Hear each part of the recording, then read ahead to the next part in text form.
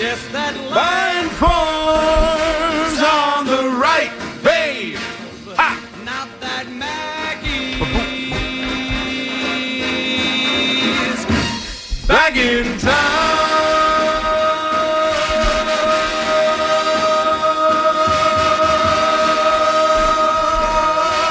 Look out, old Maggie's back. Yeah. Chris McMichael. Sports Radio 101.9 FM. The Fan. WFAN. Yes, sir. Yes, sir. 202. McMonagle here with you on this Thursday morning. Right here on The Fan. I got you for 3 hours. You know how it works. The warm-up show comes your way at 5. I got you till then. Me and Fliegelman rolling with the 877-337-6666. You heard Marco. That's the crew. We're the same old crew, but it's the new crew, the new look, New York Knicks. 2 games up, 2 games down, baby. 116-100 against the Chicago Bulls, who are a lousy team, but have gone 10-6 over the last 16 without Levine. But you know what? I'm not going to focus on that part of it. They beat the best team in the West with the first game since they've made the trade. And they are 2-0 since doing it, and I'm going to enjoy it. What I'm not going to do is focus on things that some people will focus on, that I've even focused on in the past. I am not going to focus on the idea that this is not enough and they need one more player for a championship. That all still may be true. And whether or not they have it, I know Stephen A. Smith is obviously screaming all over the pregame, and he's made his voice heard loud and clear. And listen, it makes sense. We've been saying it for a while. You still need a superstar in the NBA, right? You know that. You need a superstar in the NBA. You need multiple superstars. And the Knicks, even after the OG trade, still don't have that. And whether or not they have the capability to do so with now just the 11 draft picks they have over the next how many years, and whatever they're capable of offering for the trade deadline. You live watching Woj talk about it, and you need someone to come here and want to be a Knick and all that, and that's fine. And ultimately, it's probably true, but I'm going to stay away from it and just focus on the fact that this is a better basketball team than it was a couple of days ago, and I love what I'm watching. Other than the sloppiness of the first half, and boy, in this game were they sloppy. They were throwing the ball all over the place. Hart literally threw it into the stands. I mean, the turnovers, what was it, 13 or 14 turnovers in the first half alone. They were throwing the ball all over the place, and the Bulls were shooting the lights out of the building, and it's still a game, a couple of points at halftime. And so you knew that the Knicks were in this game, and you knew the Knicks were the better team in this game, and ultimately what they've done here since they've made this trade, like, let's be totally honest. All right, you might miss Quickly. And they talked about this during the broadcast. You might miss Quickly, his instant energy off the bench. Him and Brunson on the court at the same time was a dynamic duo, offensive guard play. And you miss Quickly. But let's be totally honest. And I'm not here to badmouth Barrett, but let's be honest. Do you miss him at all? Like, watching this team right now, Anunoby is such a better fit for this team than R.J. Barrett was. It's not even worth discussing. 2 games in, he didn't even do that much in this game. Anunoby scored 11 points. He took 9 shots, went 5 for 9 from the field, made a couple of defensive plays, got some dunks. But if you look at it, plus 35 in the game. Now they're going to probably figure out a way to get him a little bit more unlocked offensively. He scored 17 in the first game. He scores 11 in this game. You want to get him a little more involved, but ultimately he fits this team like a glove, playing the defense that he's playing the role that he's playing. And right now, when you add what Isaiah Hartenstein has done here, who has been, like, let's be totally honest, watching this guy, I mean, I understand the kind of season that they were having prior to this, and I understand the Mitchell Robinson season he was having. Hartenstein gets 20 rebounds in this game. He's extremely active in the pass game. He's got a decent shot. I think he might have a better offensive game than Mitchell Robinson. Not saying that's much, but he's killing it on the boards. He gets 20 rebounds in this game. They're pushing the ball down the court. They're hitting their threes. They look like a fun basketball team, a team that you knew was going to win this game. And watching just everything about this team, over these last two games, it feels like this team is trending in the right direction immediately. And that's what the trade can do. And that's what we talked about it. Instantly, there is a better feel and a different feel. And this team needed something, right? I understand that Randall's gone off. And Randall is one of the more, puzzling, interesting, hard to put your finger on players that we've come across, not just for the Knicks, but any team in this city. Like, let's be honest. Who gets more, I don't want to say hate, although he's getting his picture torn down at the end of playoff games, and he's been miserable in the playoffs, don't get me wrong. But who gets more disrespect as an all-NBA player who's capable of playing the way he's played the last handful of games, which in my opinion is the best he's been as a Knick? I mean, in 39 minutes, he scores 35 points.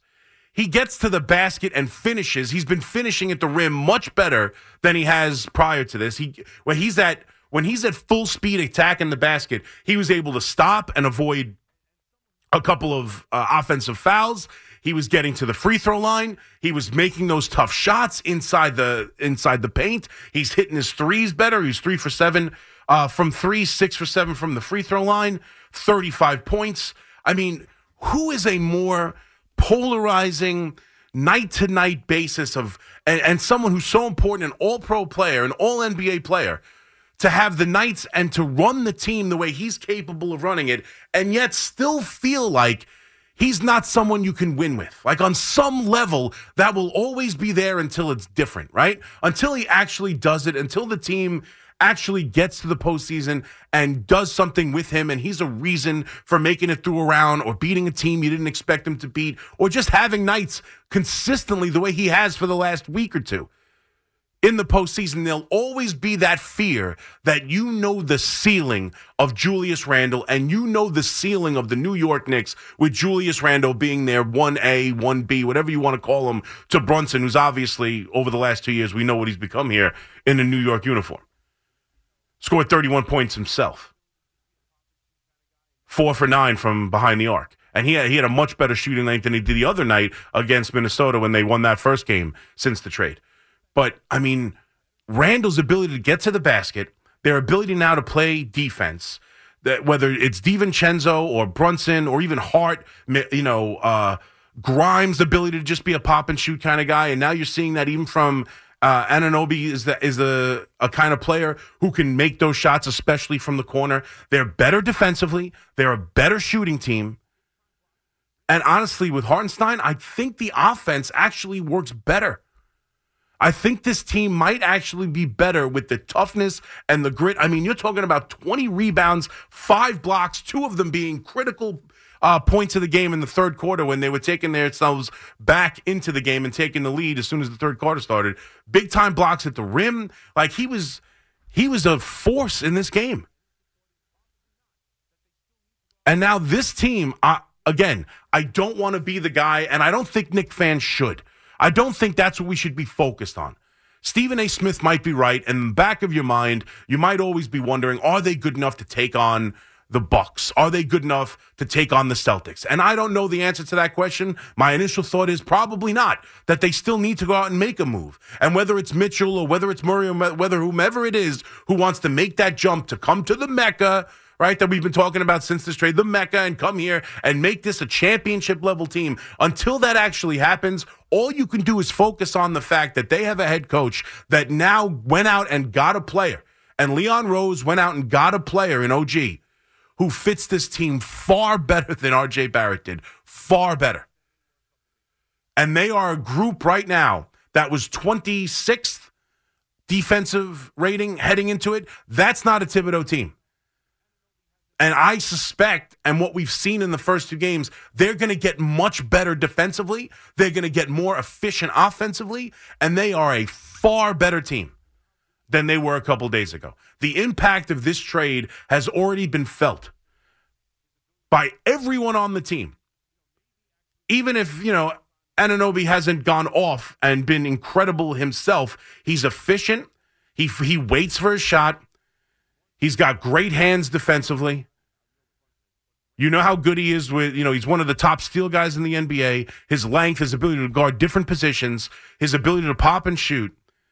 Maybe actually Grimes getting some more time. We're going to see McBride got 10 minutes in this game.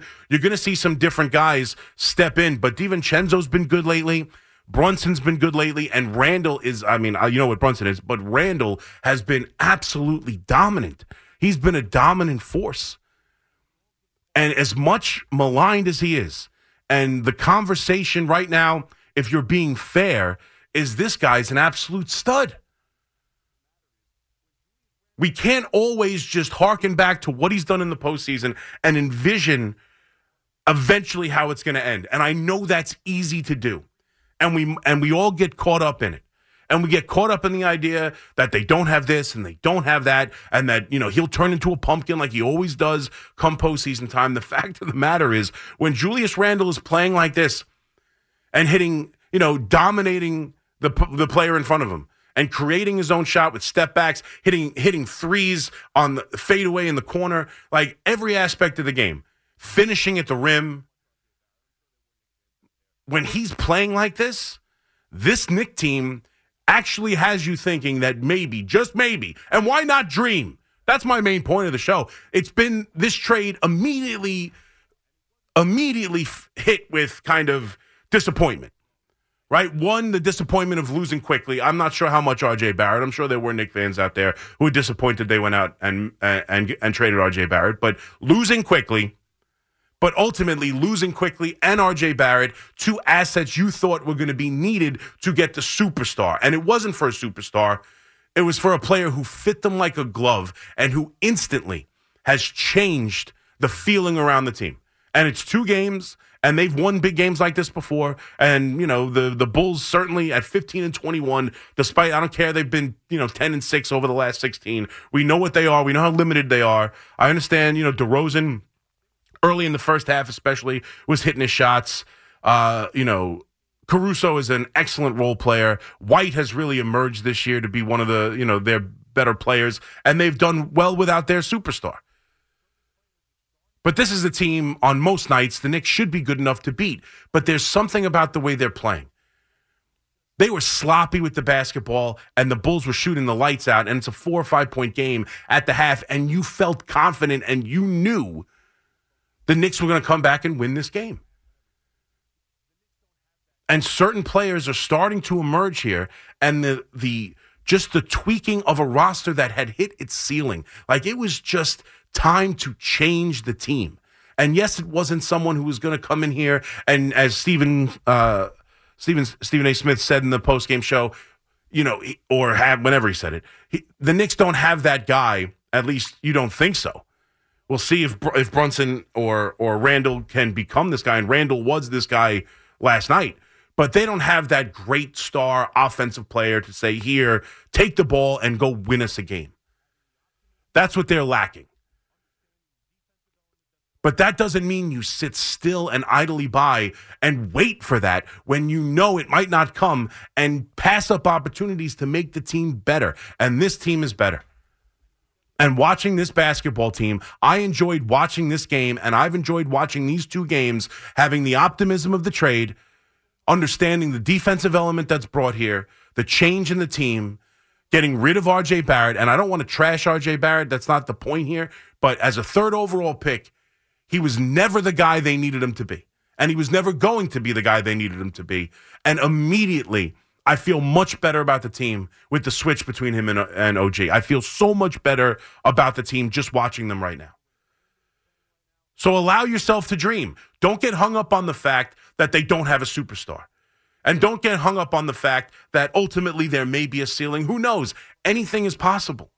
And right now, they're playing good basketball, and I feel confident that right now, with this coach, with the style of play he's going to be able to get from Hartenstein, from OG, the way Randall is playing right now, you know what Brunson is, and hopefully some other guys can step up. They give McBride the contract.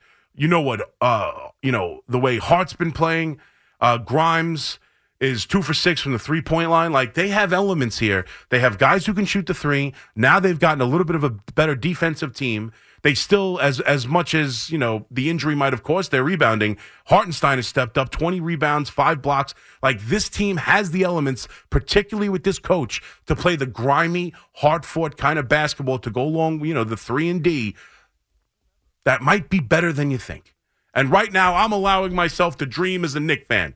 I love watching that game. I love where this team is. And moving forward, the teams in front of them, like, we all know the 3 teams that are the top in the East, but the other teams out in front of them, whether it be Cleveland or whether it be Orlando or whomever, like the Pacers, like right now, I separate the Knicks from all of those teams except the big 3. And maybe the Heat, obviously, is the big 4. The Knicks are right there. And right now, it's an exciting time to be a Knicks fan. And if Randall can keep this up, and that's the question for me now that we've seen this for a while. He got off to a terrible start, recovering from the injury. He's back. He's playing better. And he's a dominant force at the moment. But one of the more polarizing and puzzling players, do you have faith in it? And has he shown you enough? Or has he made you believe? Or if this even continues, is this good enough with him, Brunson, and the rest of the way this team plays, and to be, hopefully better defensively now? Is this team good enough to actually surprise us all and not need the superstar and do something special without having to go and get the stud? I'm going to allow myself to dream. 877-337-6666. McMonagle here with you in the overnights. We'll do a little bit of Knicks, obviously. It's an exciting time, man. I have to admit, the trade really pumped me up. I liked the trade when it first happened. I was surprised at the reaction from a lot of Knicks fans. I know we like Quickly, but I think it's sunk in now that this team is far better. Far better. And I'm not going to focus on the idea that I don't know if it's good enough just yet, or if, they still need to go make that move. And we all know they still do, and that's a fair point, and it's a fair reaction. But watching this team just for 2 days, I get it. It's 2 games. I'm not going to tell you they're the best team in the East. What I'm going to tell you is the shift immediately makes me feel better. And the fact that we really haven't even seen the best of OG just yet, and still the entire team seems to click better, makes me feel like this is the move that could just, switch them and just get something going here, because it felt stagnant. It felt stagnant where they were. And R.J. Barrett, despite starting the year, shooting the ball fairly well, had fallen back into what he was and what he is and what he always will be. And something needed to be done just to change this team, even if it wasn't going to be for the superstar. And 2 games in, it feels different. It looks different. And I believe in this team far more than I did 3 days ago or 3 games ago. And I'm pumped about it. 877-337-6666. We'll get to the football as well, because it's already time to discuss the future of Saquon Barkley. Don't you love meaningless Week 18s when we have such fun talking points about whether or not we should franchise tag the running back? Woo! Love it. Or whether or not they mishandled the quarterback they drafted 3 years ago in the case of the Jets. What fun. I love dead seasons. Or whether or not we should win or lose, and is it worth it just to make Bill Belichick suffer? Is it better to make them lose the draft pick? Giant fans, are you hoping to cost the Eagles something? Do you want to keep your draft slot? Do you have to go out and beat the Eagles? Oh, none of it matters. But let's talk about it. We'll do that. And, of course, as we wait for this baseball offseason to get started yet again after the holidays, and both of these teams doing nothing.